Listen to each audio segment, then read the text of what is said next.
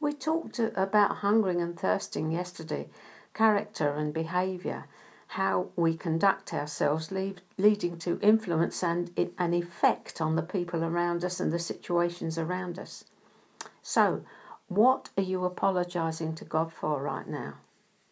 That is the result of the hunger and thirst.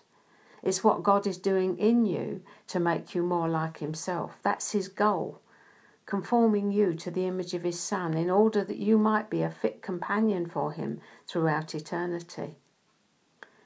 As we become more God-conscious rather than self-conscious, we find that we're apologising more frequently to God for our thoughts and behaviours. Oh, here I go again, Lord, sorry. Have you ever done that?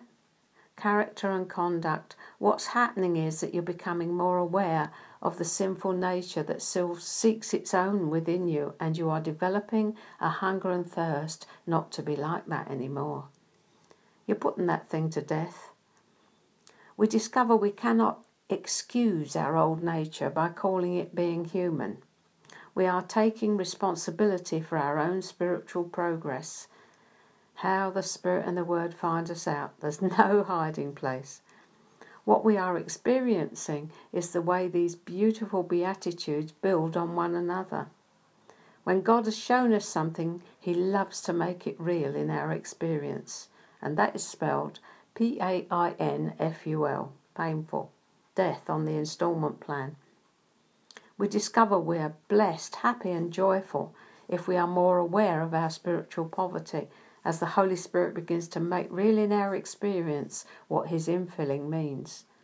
We begin to mourn as we see what darkness we've tolerated in our own hearts and lives, and that leads us to start apologising to God for not being more like Christ in our thought life and behaviours. Change is here to stay, guys. Blessed, happy indeed are we if we begin now to actually hunger and thirst for more Christ-likeness in our lives, to desire it, to actively seek after it. Not an outward show, but an inward transformation. The seeking heart, the captivated heart, the heart's desire now to please him above all else.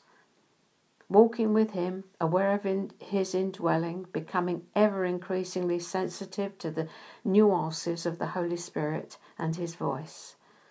You know what's coming next. How's it working out for you?